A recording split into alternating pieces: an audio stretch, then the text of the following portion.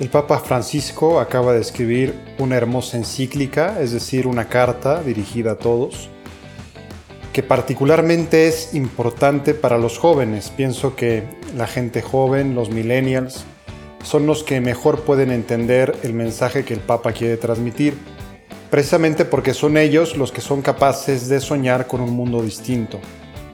Es bonito en este sentido ver cómo un Papa octogenario tiene el corazón joven y ve la realidad como es en su crudeza, pero se atreve a soñar con un mundo diferente, se atreve a soñar con una sociedad distinta. Y en ese sentido, aunque avanzado en años, es joven de espíritu.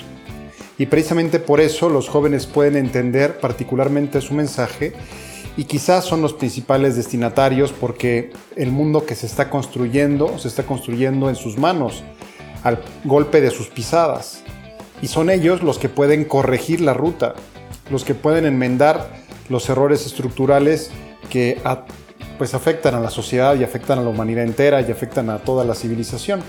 Realmente el Papa, en un primer vistazo de su encíclica, pues no deja títere con cabeza, es decir, arremete contra las estructuras políticas, las estructuras económicas, las diferencias sociales, hacia un crudo diagnóstico de una sociedad profundamente marcada por el egoísmo, y precisamente pienso que ese es el mensaje que pueden captar particularmente los jóvenes, es decir, el antagonista, por llamarlo de alguna manera, del Papa en todos los niveles es el individualismo salvaje. El individualismo salvaje que se manifiesta en una economía sin escrúpulos, en una política corrupta, en tantas y tantas cosas. Pero finalmente es el individualismo, es el engaño, pensar que yo me voy a realizar, yo voy a ser mejor persona si brillo sobre los demás, si opaco a los demás, si me desentiendo a los demás, si me preocupo solo exclusivamente de realizarme yo, de crecer yo, de mejorar yo, de mí, me, conmigo, yo, siempre yo, ¿no? Entonces el Papa te dice, ojo, tranquilo, sube el periscopio, mira el panorama, date cuenta que hay otras personas, otros rostros, otras necesidades, que puedes aportar algo a la sociedad, que tu vida cobra sentido en la medida en que te das a los demás, en la medida en que haces algo por mejorar este mundo en el cual estamos viviendo. Eso es lo que te va a dar la plenitud de la vida, eso es lo que te va a dar la felicidad. No caigas en esos señuelos que como carnada pues terminan por esclavizarte, ¿no? Ese individualismo, ese egoísmo, ese buscar solo mi placer, mi comodidad, mi éxito, mi dinero, mi poder político, lo que fuera, ¿no?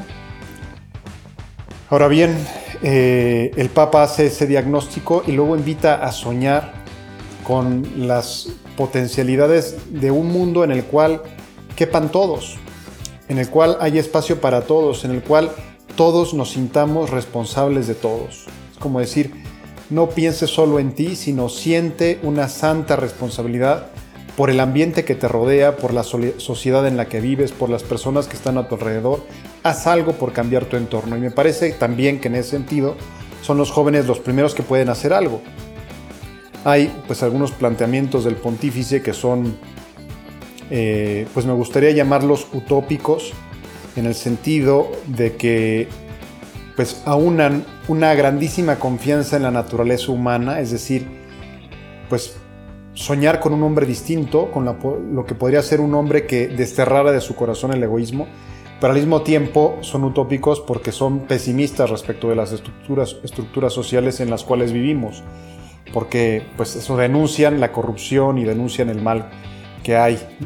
Entonces a veces pudiera parecer un poco como ensoñación el planteamiento del Papa, y unos planteamientos, repito, que dirían es posible, podría ser, aunque pues por lo pronto no está en nuestras manos.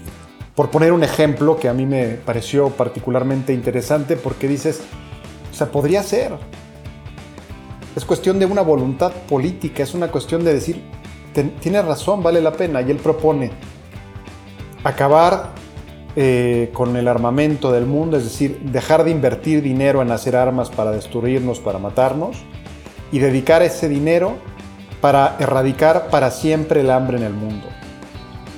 Y es factible, es real, o sea, la cantidad de dinero que se gasta en armas, en armamento, en mantener las guerras que están vivas y latentes en todo el planeta. Es una cantidad de dinero impresionante. Con eso seguro que 2 o 3 veces acabas con el hambre del mundo. Es decir, da para acabar con el hambre del mundo y te sobra. Entonces es una propuesta, pero que supone que todas las demás personas, que todos digan, ok, dejo de producir armas, entonces confío en que el otro también va a dejar de producir armas, ¿no? Dejo de invertir en este dinero y lo dedico precisamente a atender a las personas con hambre, ¿no?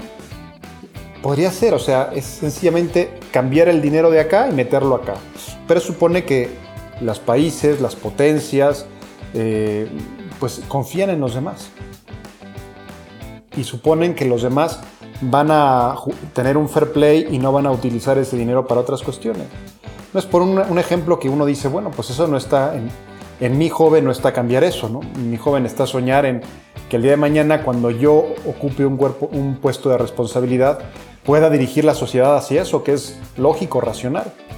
Pero en cambio lo que sí está en el ámbito de los jóvenes es precisamente, pues por ejemplo, valorar a los ancianos, sus abuelos, el intentar conocer y recibir la experiencia que ellos les puedan transmitir, hacer algo para mejorar las situaciones injustas, preocuparse por los rostros de las personas que están necesitadas a su alrededor, conversar con ellos, tener una cultura más de la comunión y menos de la competencia, una cultura donde no voy nada más a lo mío, sino me preocupo de lo de los demás.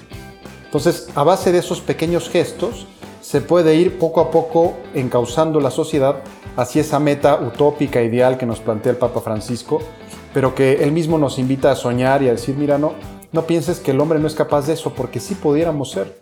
Nada más nos hace falta renovar toda la sociedad, y precisamente son los jóvenes los que pueden renovar esta sociedad, eliminando de ella los vicios, fundamentalmente el individualismo que la aqueja. Pero es importantísimo que el corazón de los jóvenes acepte ese desafío, porque el individualismo se gesta precisamente en la juventud, cuando yo abro mis ideales a los demás o cuando yo los cierro a mí mismo. Pues esperemos que el mensaje del Papa Francisco no caiga en el vacío, no quede disuelto en el aire, sino que sea una semillita que dé fruto en el corazón de los millennials.